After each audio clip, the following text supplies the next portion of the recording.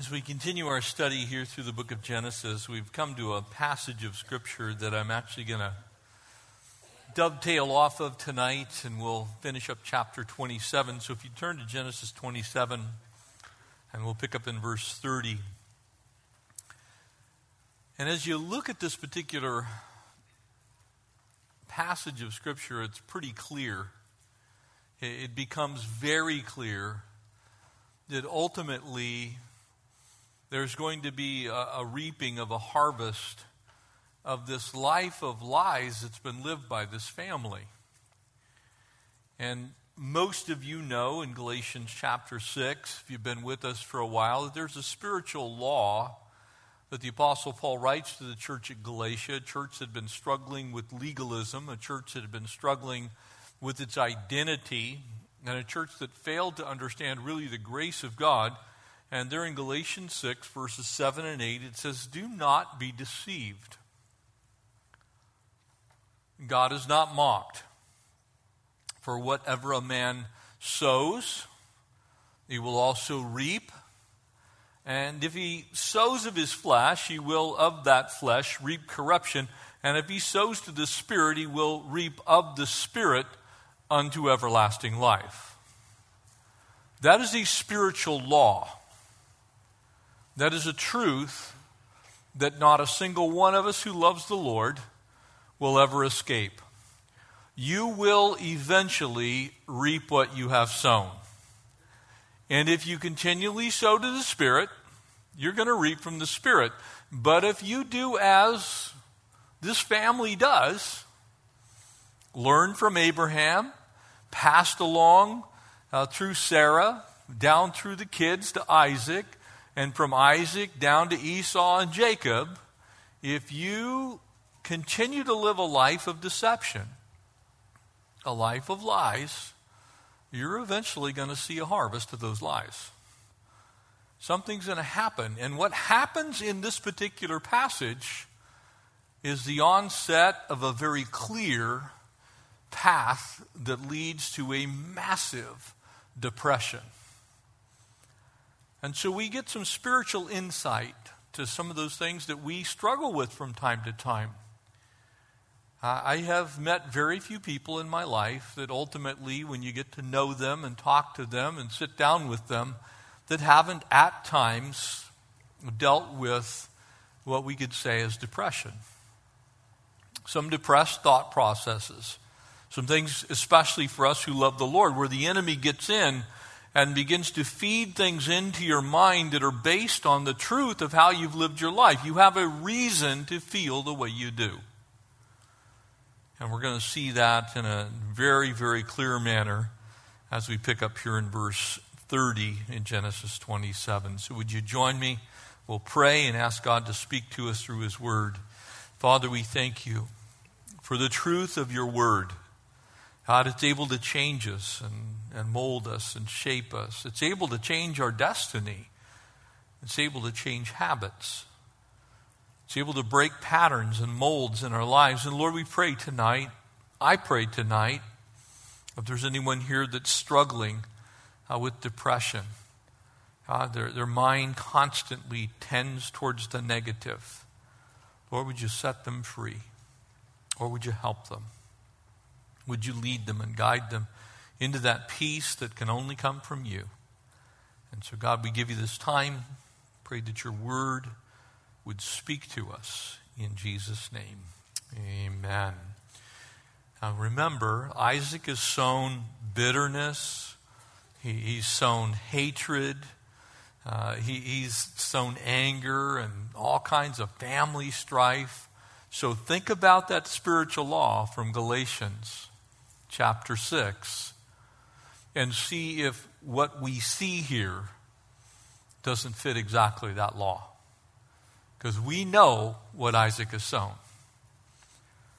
And it's going to lead to a real deep case of depression. Verse 30, Genesis chapter 27. And now it happened, as soon as Isaac had finished blessing Jacob, and Jacob had scarcely gone out from the presence of Isaac his father, that Esau, his brother, came in from hunting. Well, duh. Anybody think he was just going to stay gone forever? Now, this is one of those areas of life that we all need to take stock in, to look at and say, you may have the upper hand in your little bits of deception, the things that you say that aren't quite true, but eventually the Esau in your life is going to come home. You're going to eventually be confronted with the truth, and you're going to have to defend what you've said. And when you're a believer and you walk away from the things that the Lord has clearly done in your life and told you in your life, and you begin to walk in ways that are not pleasing to the Lord is actually faithful to chasten those of us who love Him, because if He doesn't chasten us, He actually doesn't love us, is what the author of the book of Hebrews says. And so you can expect these things in your own life. Esau comes in from his hunting. He also had made savory food and brought it to his father, and said to his father, "Let my father arise and eat of his son's game, that your soul may bless me." Now you can see very clearly that the motivation isn't fully pure here in either son's life. But this is what was expected. This is the norm. And his father Isaac said to him, "Who are you?" Make sure you read that correctly, because he thinks he's already blessed him. Amen? Who are you? What'd you do with Esau? You see the truth beginning to come out in this field of lies that are about to be harvested. And so he said, "I'm your son, your firstborn Esau." And now here it comes. Isaac had been led by the flesh. He was thinking with his belly and not his brains. He wasn't listening to the Spirit of God. He was after what he wanted. And so Isaac trembled exceedingly. And the original Hebrew there is, in his trembling, he continued to tremble. It's not just exceeding, it's just like, oh no. I did not just do what I think I just did. He's come to terms with it. And it's not good. And he said, "Who? Where is the one who hunted game and brought it to me? I ate all of it before you came, and I've blessed him. And indeed he shall be blessed." Isaac realizes he's already given away the family blessings. And in order that he remain true to the Lord, he cannot take it back. Can I tell you that sometimes your mistakes can't be taken back?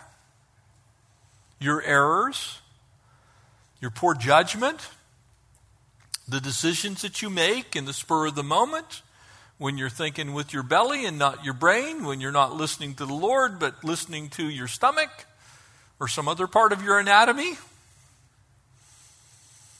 Because we can do some stinking thinking from time to time, amen? We start wishing one way when we know we should go another. When Esau heard the words of his father, he cried with an exceedingly great and bitter cry and said to his father, bless me also, my father." But he said, "Your brother came with deceit and has taken away your blessing." And Esau said, "Is he not rightly named Jacob?" Remember that name means deceiver or heel catcher, one who grabs at the heel of another. Man, he's doing what his namesake said he ought to do. "For he has supplanted me in these 2 times. He took away my birthright, and now look, he's also taken away my blessing." You can see the importance as parents of being consistent in honoring the Lord with every word, every thought, and every deed in our lives. When we let those little areas of compromise into our families, they can have devastating consequences. And they can last for generations. So be careful. And Isaac said to Esau, "Indeed, I have made him your master, and all his brethren I have given to him as servants. With my grain, my wine, I have sustained him. What shall I now do for you, my son?" And Esau said to his father, "Have you only one blessing? My father, bless me also, O my father." And Esau lifted up his voice and wept. And then Isaac, his father, answered and said to him, "Behold, your dwelling shall be of the fatness of the earth and of the dew of heaven above. By your sword you shall live, and you shall serve your brother.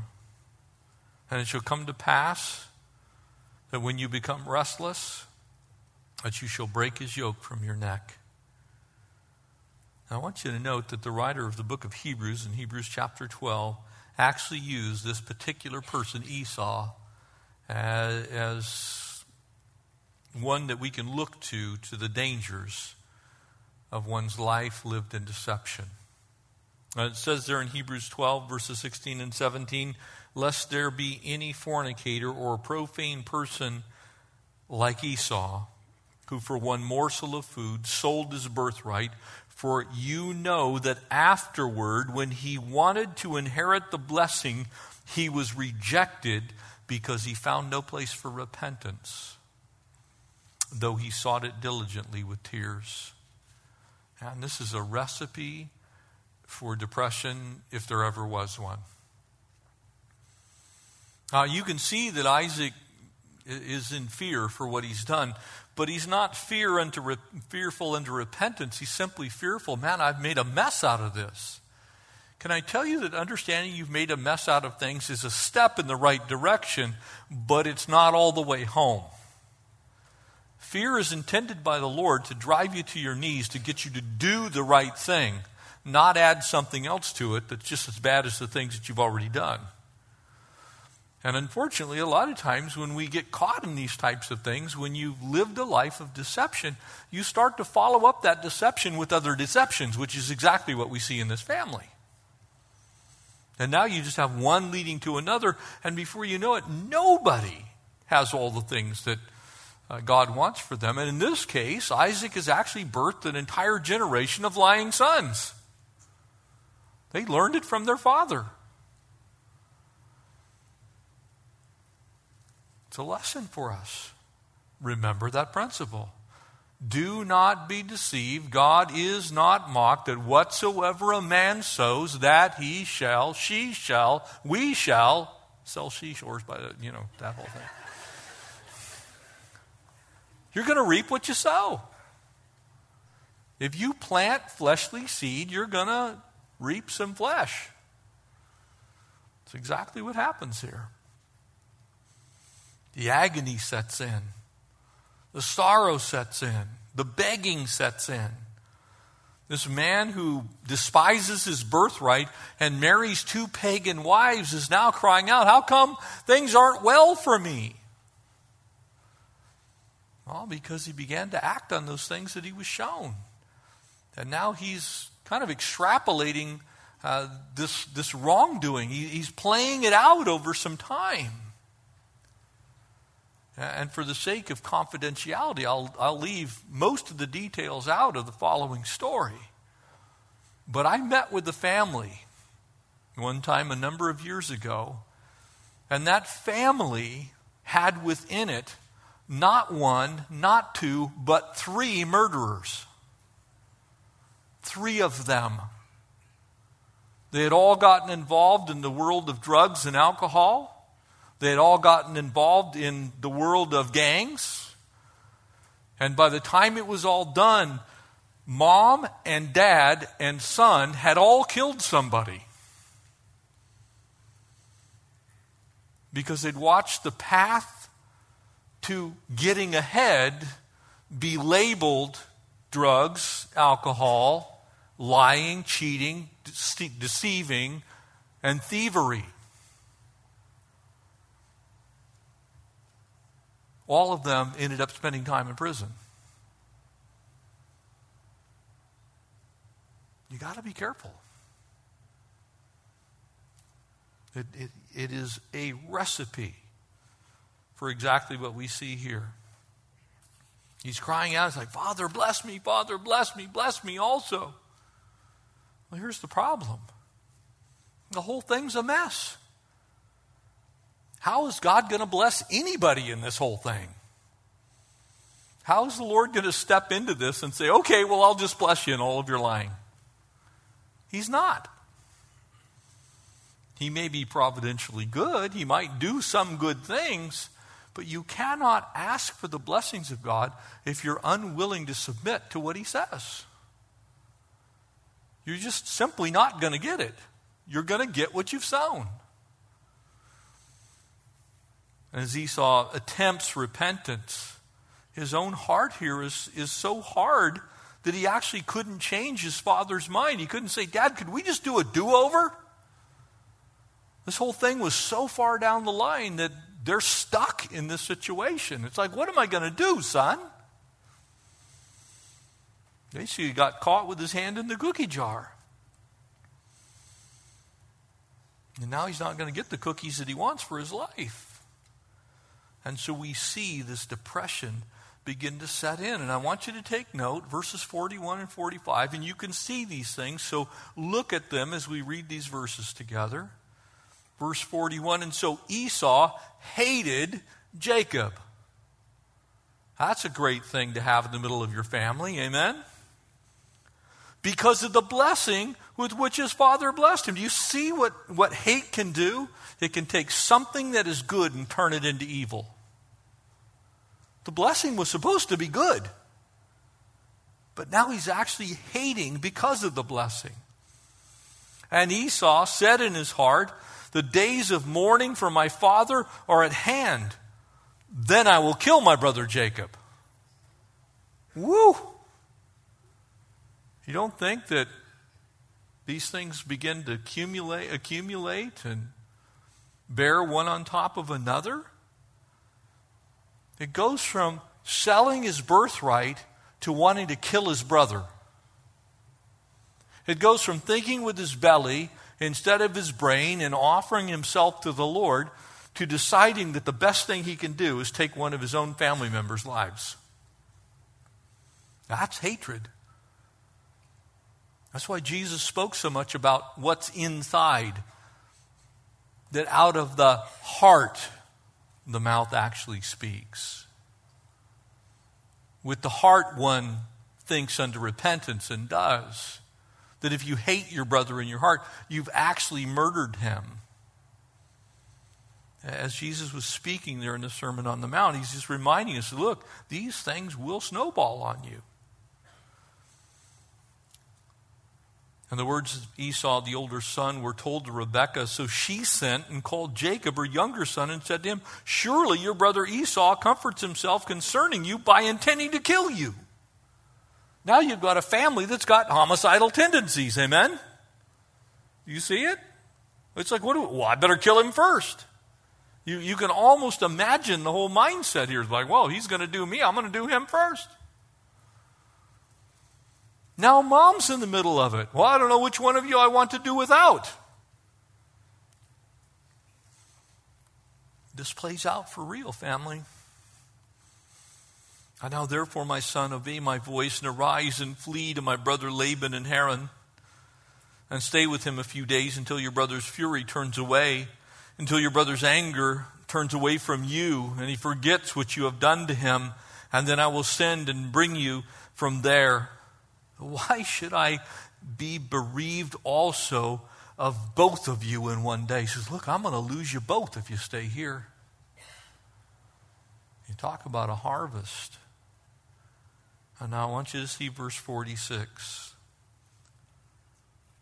Here's that depression. Here's what happens when you go down this road. And Rebekah said to Isaac, I am weary of my life because of the daughters of Heth. If Jacob takes a wife of the daughters of Heth, like these who are the daughters of the land, what good will my life be to me? That's a harvest, is what that is. And it leads to this state of depression. And so a couple of things that we can see here. You know, the world says basically, don't get mad, get even, amen? Isn't that what the world does? It's like, you get me, I'll get you. That's worldly thinking creeping into the life of believers. And we have to be really, really, really careful because these things are all in that passage. Family strife, jealousy, homicidal tendencies, suicidal tendencies, death threats. And this all started from a couple of lies. From not honoring the Lord with our thoughts. And some people ignorantly, I believe, say that no Christian can ever become depressed. And I beg to differ, and I think they need to read their Bibles. And so I'm going to ask you to turn to 1 Kings chapter 18. We'll begin there in verse 40 down to 46. And for sake of time tonight, I don't want to read these passages, and then I'm going to ask you to read when you get home all of chapter 19. And this actually is a passage that to some of you will be quite familiar because we have lessons here from a depressed prophet.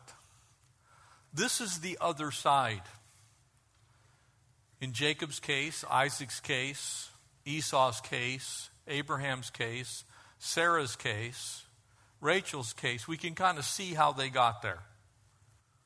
They were disobedient to the Lord.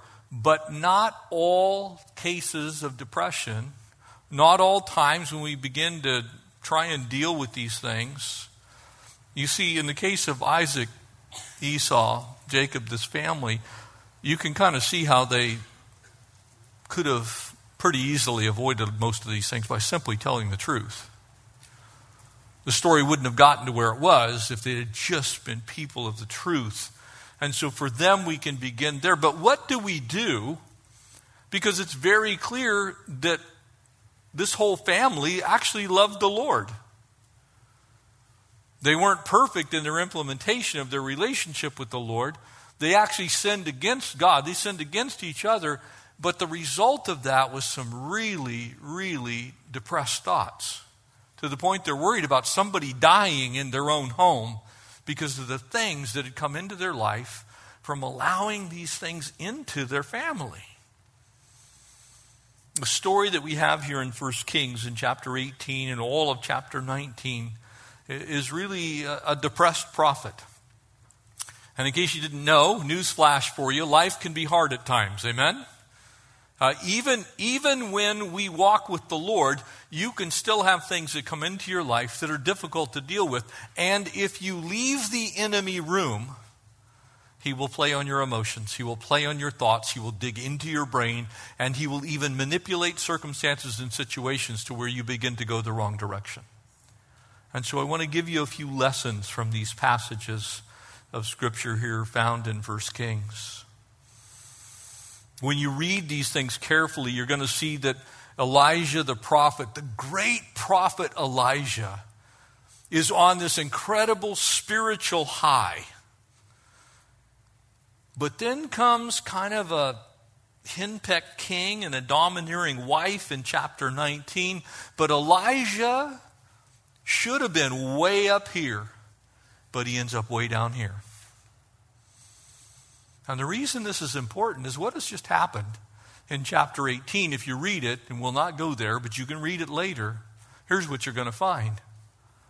He's been bold, he's been brave, he's been fearless, he has fought the good fight, and he stood before 850 prophets of Baal and said, look, where's your God? Is he out like using the porta potty somewhere? What's going on?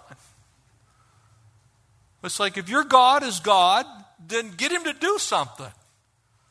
He's fearless. He's like standing in the midst of these prophets going, I dare you. I'm one guy. And oh, by the way, I'm going to take my altar, I'm going to put water on it, and we're going to chant, you go do what you do, cut yourselves, do whatever you want. You call down fire, I'll call down fire, and whoever's altar burns up, that's the one who God favors. He like stomps them. In Jesus' name, he's like kicking it for God. He's won this massive victory. And the next day, he runs face first into a concrete pillar called depression. over a little tiny woman named Jezebel. Verse 46, chapter 18, and then the hand of the Lord was on Elijah, and he girded up his loins and outran Ahab to Jezreel. So he's going to take this journey. He's mentally, physically, emotionally, spiritually, the prophet's worn out. Can I tell you to be aware when you're worn out mentally, spiritually, physically, and emotionally? Because the enemy knows to try and do something with that. Here's a guy that you would think would be perfect. This is Elijah. This is Elijah the prophet that the Jewish people still set a table for at their Passover Seder. There's the empty chair. This is for Elijah the prophet. That guy. That guy is now turned tail, tucked up his panties, and he is running. Okay? Just saying, let's get real here, folks. He's like girly man running down the road. He's like afraid. The same guy that the day before wipes out 850 prophets of Baal by himself.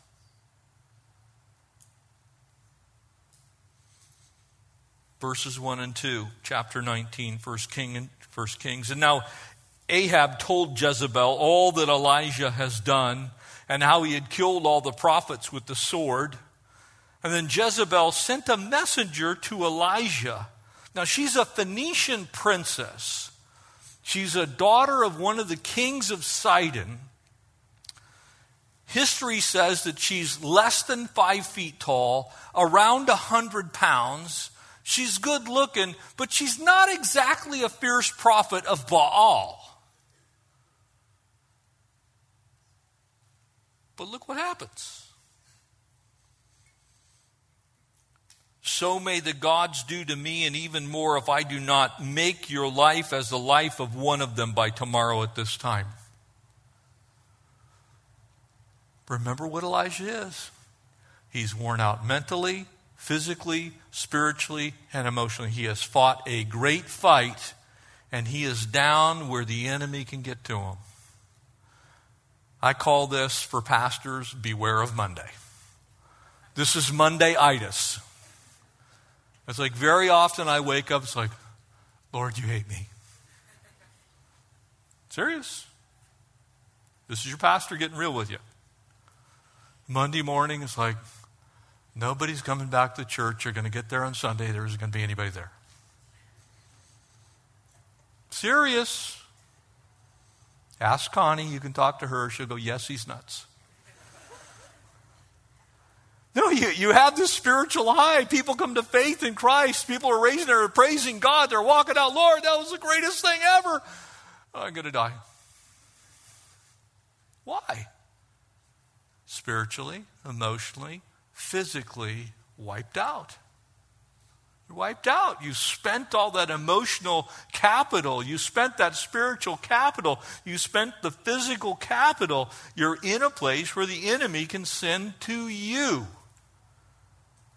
a little tiny girl. And that's not mocking you ladies, because some of you ladies, I don't want to mess with you. This was no veiled threat, though. She may have been a tiny package, but she packed a punch. And so there was some reality in the threat. She had the ear of King Ahaz. This is his wife. But he's a broken prophet. And this reaction that he has here in the story almost takes us by surprise. It's like, what? Man, you're a prophet. I mean, go back in there and tell her what to do. It's like, how can you be depressed? How can you have a problem, Elijah? I mean, me, I get it. I'm not as spiritual as you, but Elijah, you're depressed. You see, there's an interesting thing here. There was just enough reality in the fear of Elijah that the enemy began to seize on it. And you begin to forget who God is, and all you can focus on is your problems. All you can see is the negative things. You're not remembering what the Lord has done. You're remembering what he is still yet to do. You get your eyes off of heaven and onto earth. And he stops for just a second. If he could have just for a moment taken a step back and remembered the amazing things that God had done the day before. Amen? This is one of those areas in my own life where I have to stop and remember the amazing things that the Lord did the day before. And then go, oh, the devil would like to kill me. Because sometimes you don't think that. You kind of get going and you're exhausted, you're tired, you're spiritually worn out, mentally worn out, you're emotionally worn out, and then all of a sudden you're like, I should just end it right here. Why continue to go? I mean, there's nothing left. It's even irrational. And don't get depressed, because we're going to talk about some of these things and how the Lord is going to use this chapter to fix this in the life of Elijah. It's a beautiful picture, actually. Fear was real. He's terrified. He's got same thing, threats of death. What happened back in Genesis chapter 27? I just want to die.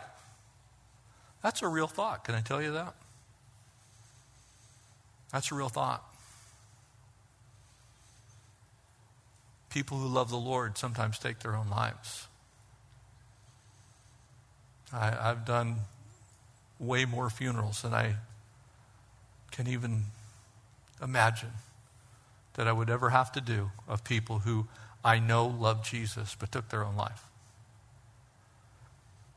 So don't dismiss it like it doesn't matter. Some people take the uber spiritual route and say, well, it won't happen to me because I'm super spiritual. Be careful. Because the enemy can dig in pretty hard. It does in the life of Elijah. There's some things that Elijah probably could have been looking for if he'd had actually known what to look for. Those feelings of hopelessness and despair. An overwhelming sense of sadness when there's really no reason for it. There's some things that we would look at and go, man, he's just depressed.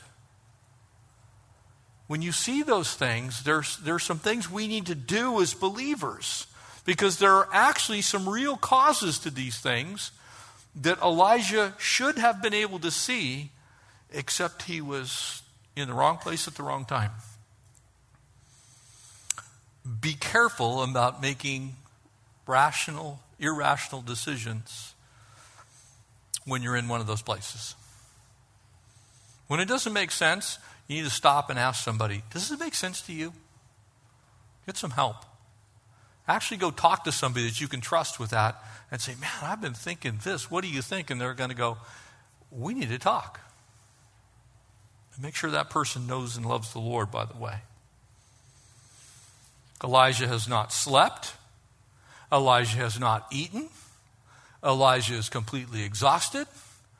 He has gone without all of the things that each one of you, me included, needs every single day.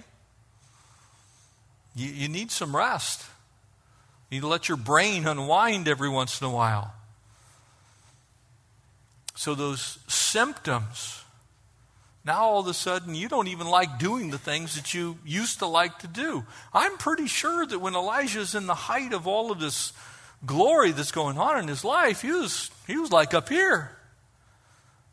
And now that's over and he's down here. So be careful when you begin to feel that way. Be careful when you have overwhelming senses of anger, when you have overwhelming senses of dependency on other people's approval. Beware when you begin to think negatively all the time. God's speaking into your life even through those thoughts that you have. I remember what Elijah's prayer is. In verse 4 of 1 Kings 19, this is Elijah's prayer. And you're going to notice it because it sounds just exactly like the one in Genesis 27. And he came and he sat down under a juniper tree and he requested for himself that he might die. I'm pretty sure if he went and saw a psychiatrist or a psychologist, he'd be on some meds. And that's not mocking. That's, you walk into a psychiatrist's office and say, I hope I die. They're going to have a talk with you. And he said, it's enough. Now, Lord, take my life, for I'm not better than my father. Can I tell you that that's actually not all that unusual? So beware if you have those thoughts. And there's a recipe for what caused this, and you'll find it in chapter 19. You're in the book of 1 Kings.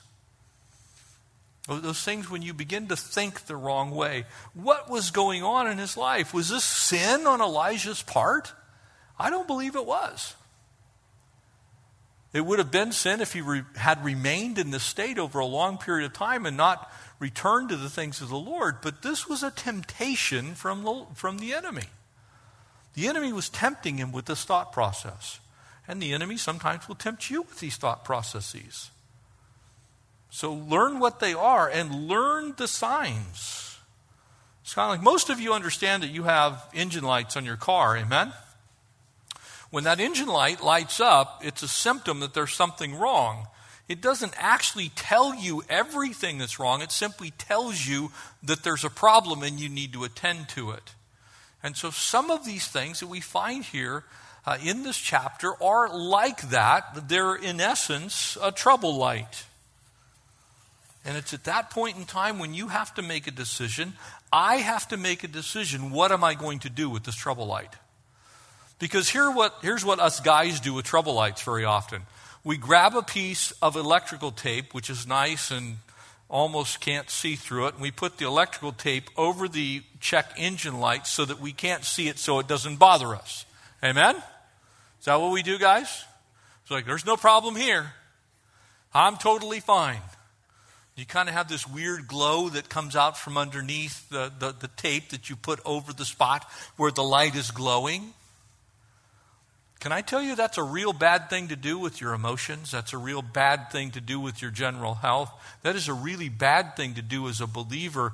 Even someone who's walking by faith with the Lord is susceptible to troubled things, and God lets you see the warning signs so you will not take a piece of tape and cover over it, but that you will do something about it.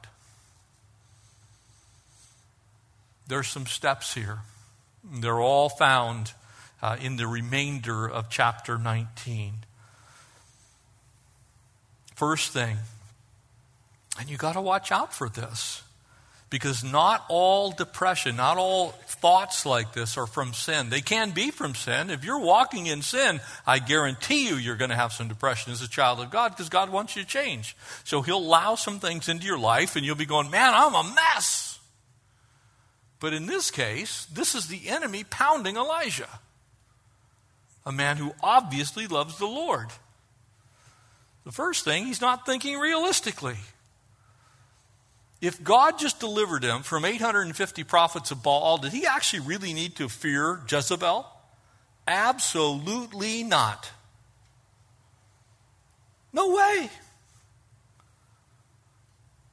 Elijah's just killed all the false prophets of Baal to whom Jezebel has pledged allegiance. That ought to kind of tell you something, amen?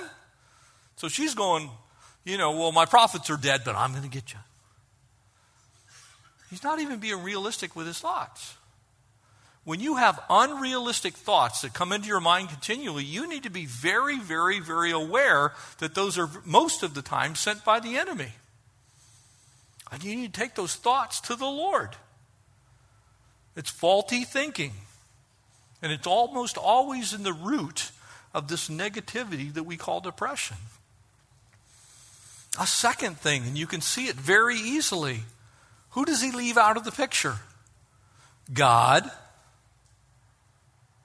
When we get into those places where we begin to think continually negative, we would call it depression. When you think that way, the person I always leave out is Almighty God. The one who's able to do anything, anywhere, at any time, regarding any circumstance, any situation in my life. I'm willing to trust him with my eternity, but I can't trust him for a little tiny servant girl. Do you get it? We pull God out of the equation. now all of a sudden we're taking on ourselves things that God has not designed for us to carry. So he's running around, in essence, putting himself in the place of God. He'd gotten out of focus. He's no longer looking to the Lord. You can see this in verses 5 and 6 here in chapter 19. If you look at it closely, the angel of the Lord has been sent to help him. And he's like, well, that's not enough. The angel of the Lord is most often a Christophany. It's actually Jesus himself has come to help. But he's like, well, he can't help me. I got this little girl chasing me, and man, I'm dead. But we can get that way, can't we? Be honest with yourself. And I'm not asking you to raise hands. I don't want you to have to, this is not confess your sin to Pastor Jeff night. But I'm pretty sure most of you have had thoughts that when you think back on it, it's like, man, why did I think that? Well, it's because the enemy hates your guts. He wants to kill you. He loves destroying your life.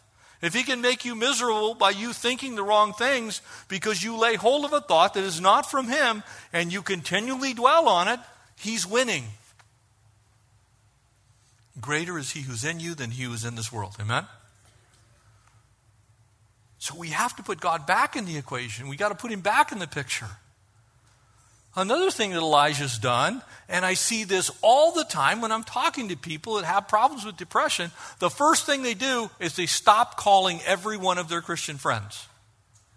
They stop going to church, they stop reading their Bibles, they stop praying, and they go into a corner someplace. I'm dead. God hates me. We cut ourselves off from the very people that God sent to help us. Be careful when you start having those feelings of wanting to isolate yourself.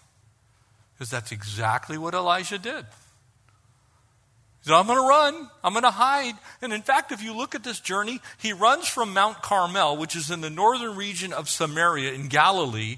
He runs all the way to Beersheba in the south. It's almost 100 miles. Can I tell you that running from your problems will not solve them? Running away from those things that are bothering you is not going to fix what's bothering you. Those things that are occupying your mind, that are making you depressed and feeling terrible about the situation, you cannot run from them. Here's the problem. They're in your head, and wherever you go, they're still there. Sometimes we think that if we run, we get some new friends, we go to a new place, but you're still stuck with you.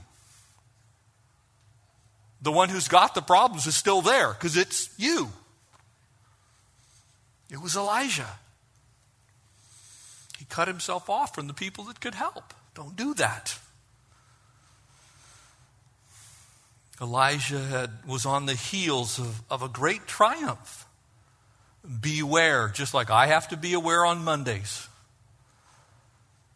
You sit and you watch God work and people come to faith in Christ and marriages are healed and stuff happens that honors and glorifies the Lord. And then come Monday, you're like, oh no. There's a spiritual high and then the bomb drops on Monday. That's because the enemy's trying to keep you from ever attempting to do that again. So know that when you've had a victory, you can pretty much count on an attack very soon after. Well, it wasn't real. God's not even actually using you. It's just all. Matter of fact, God's not real. And by the way, I have yet to talk to a pastor that hasn't admitted to those two things to me. When I've asked him very directly, have you ever thought that God doesn't exist? 100% of all pastors I've ever asked that question to have said, yeah, there have been times in my life when I wasn't sure that God exists. That's the enemy. You have to look backwards in order to begin to look forwards. You got to go, oh, yeah, I remember that guy used to not be like that. The Lord changed his life. The Lord changed her life. Watch out for those great triumphs. The Lord's worked in your marriage. I see this all the time in married couples. There's been some major problem. The Lord begins to work it's at least partially, if not most of the way healed in their life, and all of a sudden somebody lets the enemy in. And there's just enough truth there, just like there was enough truth about Jezebel. And all of a sudden, it wasn't real. A fifth thing, Elijah was physically exhausted, emotionally spent. Beware. Give you a little secret about everyone in this room. You're not God. You have human limitations, and so do I. You're not almighty. Neither am I. You get tired. You get worn out. You get spent. Your body has physical limitations. Your mind has limited capacity to process information. You only have so much storage, and you only have so much RAM. You can only process so much, and pretty soon this little thing called the meat computer in your head begins to spin a little harder than it's able. And before you know it, starts spitting out some really weird things. Be careful when you're emotionally spent. The enemy can get in and begin to plant thoughts in your mind. God sends the rains. Elijah actually outran Ahab all the way to Jezreel. And Elijah had gotten in the habit of kind of getting himself physically exhausted. One of the things I have to deal with here is our pastoral staff and the staff of the church. Can I tell you there's always stuff going on here? There's always things to do. And they occupy about 25 hours of the 24 in a day. There's always people in the hospital. There's always people dying. There's always people who want to get married. There's always marriages blown up. There's always Bible studies. There's always a facility to maintain. There's always stuff to do. But he hasn't called anybody to do all of those things always. He's called us to be part of the body of Christ because he knows that each one of us needs some rest. I call it cranky syndrome. Man, you need to take some time off. You got cranky syndrome. All of a sudden, everything's negative. You know, I'm doing a wedding tomorrow. I can't stand it. Serious as a heart attack. I've had pastors tell me that. I got to do a wedding. They just elope or something. You know. Do you see I'm busy? There's always stuff to do. That's almost always because we've gone too far. Connie will tell me very often, you look terrible. I say, thank you, sweetie. It's quite a compliment. You know, she normally is trying to get me to do exactly what I'm going to tell you here in the closing minutes of our time tonight. You see, Elijah had fallen into that poor me trap. That's where he was. It's like, only I'm the only one who's alive that's still left that can do anything. It's all on me. If you actually think that, that is borderline sin actually in the life of a believer. Because without him you can do nothing. Amen? But by him and through him you can do all things through Christ who strengthens you. Amen? Those truths are opposite ends of the same basic thought. You see, actually, God isn't asking you to do everything. You're asking you to do everything. This has been one of the most difficult things in my life because I am an A personality overachiever. I'm one of those people, it's like, I don't know what I can't do until I can't do it. And if I die trying, at least I died trying. That's kind of my motto. It's like, I died trying. I've had to learn that God hasn't actually asked me to do everything in the entire universe. But there are times in my life where I've actually, if I look back on it, I was being prideful. I was being a little bit arrogant. It's like, Lord, obviously if I don't get it done, who's going to get this done? Oh, that's right. You're the King of Kings and Lord of Lords. You can probably accomplish this without me. Matter of fact, you'd be better off if you did, actually, now that I think about it. But we take so many things on ourselves that are not ours. That we're wandering around with all this weight and this stuff that we're carrying. And it's like we've got this huge bag of rocks and God's trying to yank it off of our shoulders and tell us, no, that's not for you. And we're going, well, give it to me. I need to die with this. That's exactly what happens in verse 4. I need to just die. Self-pity will lead you down a road of depression. You start thinking that way, the enemy will reinforce it. You'll have your faults brought before you. Anybody ever had that experience when you begin to think negatively, all of a sudden you have one of those days where the enemy just goes, see, I told you, you are worthless. Because like 9 people that you know will walk in, you know, you're really terrible. They've been stirred by the enemy. They have the gift of discouragement and they want to use it. Willing to be used of the enemy to help you terminate your own existence while you're here on this earth. They don't know they're doing that, but the enemy knows how to stir them right at that moment where you've tried to carry the world on your shoulders. What did Jesus say? My yoke is easy and my burden is light. So if you're carrying something that's too heavy for you, it's probably not yours in the first place. Now, that doesn't mean that you're not going to have things in your life that aren't going to be hard. You're going to have hard things. But what you do with those hard things is up to you. Let's look at some solutions as we close. They're found here from verse 5 to 21. And so you can jot these down. Remember, you can download these slides from the internet too. You can just go on the website and pull them off. And you'll have all these things exactly as they are on the screen. First thing I want you to notice, do you see anything in the story of Elijah? First thing that we see in verse 5, he lay down and slept under a juniper tree, and behold, there was an angel touching him, and he said to him, rise and eat. And he looked, and behold, there at his head was a cake baked on hot stones and a jar of water, and he ate and drank, and he lay down again. Do you see Elijah, go grab a jug of wine and drink yourself into oblivion. Go take a couple of hits off of a bong. Drown your sorrow. Would you go self-medicate? Do you see that there? No, you don't, because that's not the Lord speaking into your life. He would never tell you to go do something that he already has told you is a sin.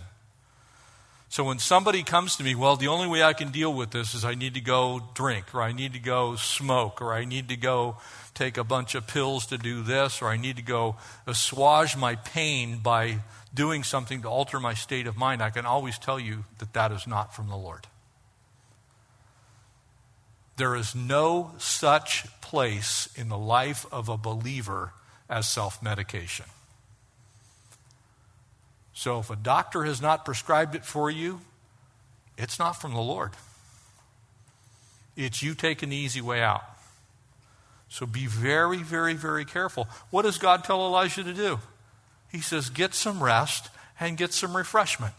He says, take a nap and get something to eat. He doesn't say, alter your state of mind so that you can't remember any of these things. He says, get some rest, get some R&R, basically. The journey's too hard. The journey's too far. I want you to take care of yourself, Elijah. A second thing that we see here, so important for us, especially you guys here tonight. You know, we're kind of adverse to talking about our feelings. You put a bunch of guys in a circle and say, tell me how you feel. It's going to be a long silence. We don't talk about how we feel. Sports scores? Yeah. Phillip Rivers set an NFL record today. I can tell you about that. But how I feel? No, I'm not going to expose me. No way. Anybody's. But yet God has someone in Elijah's life that he can talk to. God helps Elijah communicate those things. Notice what he says, verses 8 and 9. He arose, he ate, he drank, he went in the strength of that food for 40 days and 40 nights to Horeb, to the mountain of God. And there in a cave he lodged there, and behold, the word of the Lord came to him. And he said, Elijah, what are you doing here? Well, I've been very zealous for the Lord of hosts. The sons of Israel have forsaken your covenant and torn down your altars and killed your prophets with the sword, and I'm left alone, and they seek my life to take it away. And what does God do? He says, well, that's not exactly it. I've still got a few folks alive. You're actually not alone. Let's talk about this a little bit. And the third thing is God actually reminds him, look, you're not alone. There, you can see it in verses 11 to 13. Go forth, stand on the mountain of the Lord. Behold, the Lord was passing by in a strong wind, rending the mountains and breaking to pieces the rocks before the Lord. And after the wind, an earthquake. The Lord was not in the earthquake. After the earthquake, fire, but the Lord was not in the fire. And after the fire, the gentle sound of blowing. And when Elijah heard it, he wrapped his face in his mantle, and he went out and stood in the entrance of the cave. And behold, a voice came to him. And he said, Elijah, what are you doing here? What are you doing? God was with him. Can I tell you that you and God is a super majority? That you and God is a recipe for a victory? That God by himself is able, even if you were not? And so he gets him thinking the right way. Reminds him, look, you're actually not alone. And as you read the rest of this story, God brings Elisha alongside of him, gives him a friend. We all need friends. Now, I'm not saying you need to go out and, rustle up a whole slug of people that you can call your friend. But I'm telling you that the Lord wants people in your life that you can talk to. That you can share the seeming crazy things that you think. The things that are going on in your mind that maybe you wouldn't share with somebody who doesn't have your best interest in mind necessarily. So he's got a friend. He keeps him talking while he's healing. I watched so many people that have almost gotten there.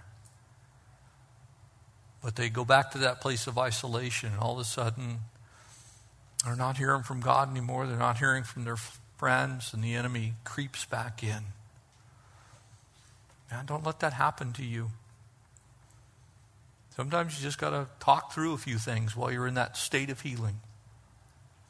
Let God do that in your life. And the final thing, we'll wrap this up.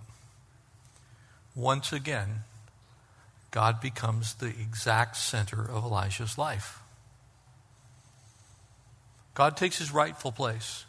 When you push God out to the perimeters of your life, when you tell God, no, I got this. When you say to God, it's like, well, nobody cares. And then you act like nobody cares and you won't receive what God wants to give you. You take the focus off of God. You get God out of the center and you put him on the periphery. He needs to be in the center. He needs to be with you in that time when you're not thinking right. It's really easy to just focus on our problems. It's easy to focus on the things that aren't going right. It is easy to kind of turn ourselves over to just the random thoughts of our mind. You have to put God back in the center. And I can tell you for me personally, this is one of those areas that I am tested. It's like sometimes the Lord is directly in the center. And I'm not telling you this to frighten you about your pastor. I'm telling you that even pastors can get to that place to where we let God get a little bit out of the center, and what we're really looking at is all of the stuff. Because like it or not, pastors have the same problems that you do. We have all of the same things going on in our lives, plus all the stuff that God's doing here at the church. So we're not immune. But I've found in my own life that when I have problems, which, praise him, is a whole lot less frequently than it used to be. I would even call it rare. But when I do get to that place to where I'm not thinking right, it's because I've allowed God to move out of the center and he's someplace off to the side. And I need to get him back in the middle to where he is what I see first. He is who I know first. He's the one I talk to first. He's the one I'm looking to answer my questions first. He becomes primary. He is front. He is center. We used to teach astronomy to young kids. We used to actually tell them about spatial distance in space by using their hand. And there was always a sense of amazement because you could take your hand and span between the stars that are in the Big Dipper and tell them that represents about 14.5 billion miles. And they're, no, my hand's only like 7 inches across. Yeah, but when you see your hand in front of your face, all you can see is your hand, but what you're actually looking at is still 14 billion miles. You see, sometimes we need to make sure that we're putting God here, and then everything is relative to God being in the center, and not the 14 billion miles. But if all you do is look up at the night sky, your point of reference is the 14 billion miles. It's the emptiness and the vastness of space. It's your insignificance relative to those things. But when you're staring at the hand of God, when you're looking at things through his perspective, all of a sudden you go, that's nothing. Another one of those, and you can kind of work your way around through the constellations in the sky. God holds the universe in the palm of his hand. So when you have a big God, your problems seem small. But if you have big problems and you stare at them first, then your God seems small. You've got to leave him first. It's more of him. It's less of me. And he will, as Isaiah rightly knew, keep him in perfect peace, whose mind is stayed on you because you trust in him, because you trust in the Lord. So don't let those thoughts rob you of joy. Make sure that you have people that you can communicate with. Make sure that you keep God in the center. Make sure that you talk through things. Make sure you don't let the enemy feed your mind with stuff that shouldn't be there as a child of God, because God loves you and he's got a perfect plan to deal with those things. And if the burden seems too heavy, it most likely is not for you in the first place. You need to let God have that. Let him redistribute that weight. Give it to some other people. God's given you a burden to carry, but he will never crush you with the burden that he's given you. And if you're being crushed, that simply means that burden is not from him. Father, thank you for the power that we have to be set free from these things that weight us down, Lord, that cause our minds to swirl in negative directions. Lord, thank you for the picture of this amazing prophet who struggled, Lord, with his thought life. And I pray if there's anyone here tonight that, Lord, they're just prone to negative thinking. Lord, they lay hold of things, and God, they run through every single scenario they can possibly think of, and it weights them down and it burdens them and crushes them. It pains their hearts, Lord, and they're carrying something that's not from you. God, would you tonight set them free? Lord, thank you that you love us. Thank you that you have blessed us with that perfect peace because our minds are stayed on you. Lord, would you help us to be people who surrender, Lord, not to the plans of the enemy, but to your grace. Lord, people who are confident in how big you are and what you're able to do. And Lord, that we're not confident in ourselves. And that lack of confidence in our own selves actually gives us peace because we need you and you will do what is your good and perfect will. Lord, nothing can thwart that. And so God, keep us at peace. We surrender our minds to you. Help us, Lord, in the areas that we struggle. In Jesus' name, amen.